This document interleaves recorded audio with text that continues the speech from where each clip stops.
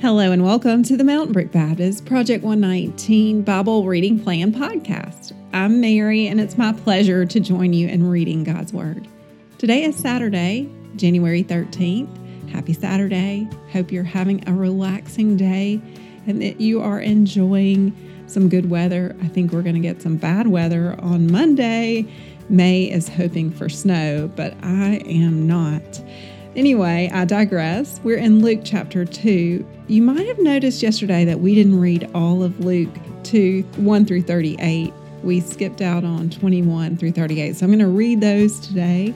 And then today's selective reading is 39 through 52.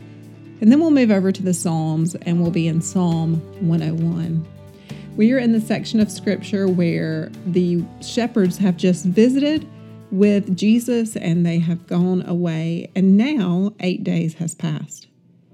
At the end of 8 days, when he was circumcised, he was called Jesus, the name given by the angel before he was conceived in the womb. And when the time came for their purification according to the law of Moses, they brought him up to Jerusalem to present him to the Lord. As it is written in the law of the Lord, every male who first opens the womb shall be called holy to the Lord, and to offer a sacrifice according to what is said in the law of the Lord, a pair of turtle doves or 2 young pigeons.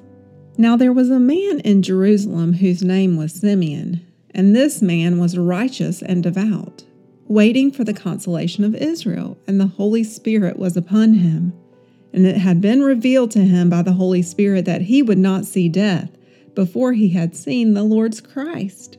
And he came in the Spirit into the temple, and when the parents brought in the child Jesus to do for him according to the custom of the law, he took him up in his arms and blessed God and said, Lord, now you are letting your servant depart in peace according to your word. For my eyes have seen your salvation, that you have prepared in the presence of all peoples, a light for revelation to the Gentiles, and for glory to your people Israel.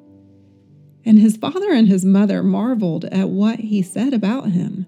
And Simeon blessed them, and said to Mary his mother, Behold, this child is appointed for the fall and rising of many in Israel, and for a sign that is opposed, and a sword will pierce through your own soul also, so that thoughts from many hearts may be revealed. And there was a prophetess, Anna, the daughter of Phanuel, of the tribe of Asher. She was advanced in years, having lived with her husband 7 years from when she was a virgin, and then as a widow until she was 84. She did not depart from the temple, worshiping with fasting and prayer, night and day. And coming up at that very hour, she began to give thanks to God and to speak of him to all who were waiting for the redemption of Jerusalem. And when they had performed everything according to the law of the Lord, they returned into Galilee, to their own town of Nazareth. And the child grew and became strong, filled with wisdom, and the favor of God was upon him. Now his parents went to Jerusalem every year at the feast of the Passover. And when he was 12 years old, they went up according to the custom. And when the feast was ended, as they were returning, the boy Jesus stayed behind in Jerusalem. His parents did not know it, but supposing him to be in the group, they went a day's journey. But then they began to search for him among their relatives and acquaintances. And when they did not find him, they returned to Jerusalem, searching for him. After 3 days, they found him in the temple, sitting among the teachers, listening to them, and asking them questions. And all who heard him were amazed at his understanding and his answers. And when his parents saw him, they were astonished. And his mother said to him, Son, why have you treated us so? Behold, your father and I have been searching for you in great distress. And he said to them, Why were you looking for me? Did you not know that I must be in my Father's house?" And they did not understand the saying that he spoke to them. And he went down with them and came to Nazareth, and was submissive to them.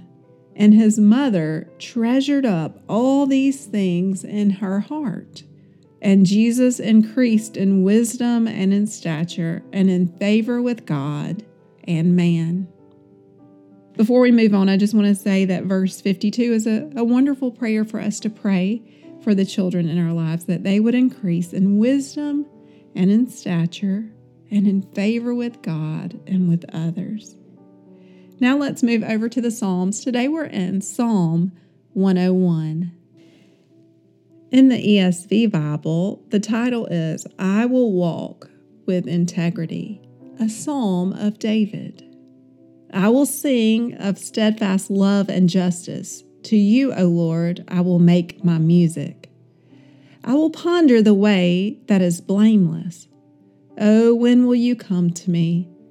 I will walk with integrity of heart within my house. I will not set before my eyes anything that is worthless. I hate the work of those who fall away. It shall not cling to me. A perverse heart shall be far from me. I will know nothing of evil. Whoever slanders his neighbor secretly, I will destroy. Whoever has a haughty look and an arrogant heart, I will not endure. I will look with favor on the faithful in the land, and they may dwell with me. He who walks in the way that is blameless shall minister to me. No one who practices deceit shall dwell in my house. No one who utters lies shall continue before my eyes. Morning by morning I will destroy all the wicked in the land, cutting off all the evildoers from the city of the Lord. Here in this psalm, we see a warning against talking badly about our neighbors. Look at this. Whoever slanders his neighbor secretly, I will destroy. That's pretty strong language. We're reminded that God calls us to be blameless and have a heart that is pure. And so as we pray today, let us pray that God would give us a steadfast heart and help us to seek to be the kind of people that He is proud of. Will you pray with me? Father, thank you for this opportunity we have to be together in prayer. We confess before you that even our righteous acts are filthy rags. And yet you call us to a life that is blameless. You call us to aspire to Jesus' life. And we ask, Lord, that you would help us. Cover our lips, Lord. Remind us, as James says, that the tongue can be like a wildfire. Help us, Lord, to keep our mouths shut. And then, Lord, we pray that you would help us to know nothing of evil, but to be faithful to you. As it says at the end of the psalm, we pray, Lord, that we would not practice deceit or utter lies, because you, morning by morning, destroy all the wicked of the land. And we thank you ultimately, Lord, for being a God of justice. Help us to seek justice and mercy in our lives and in the lives of those around us. We pray this in Christ's name. Amen.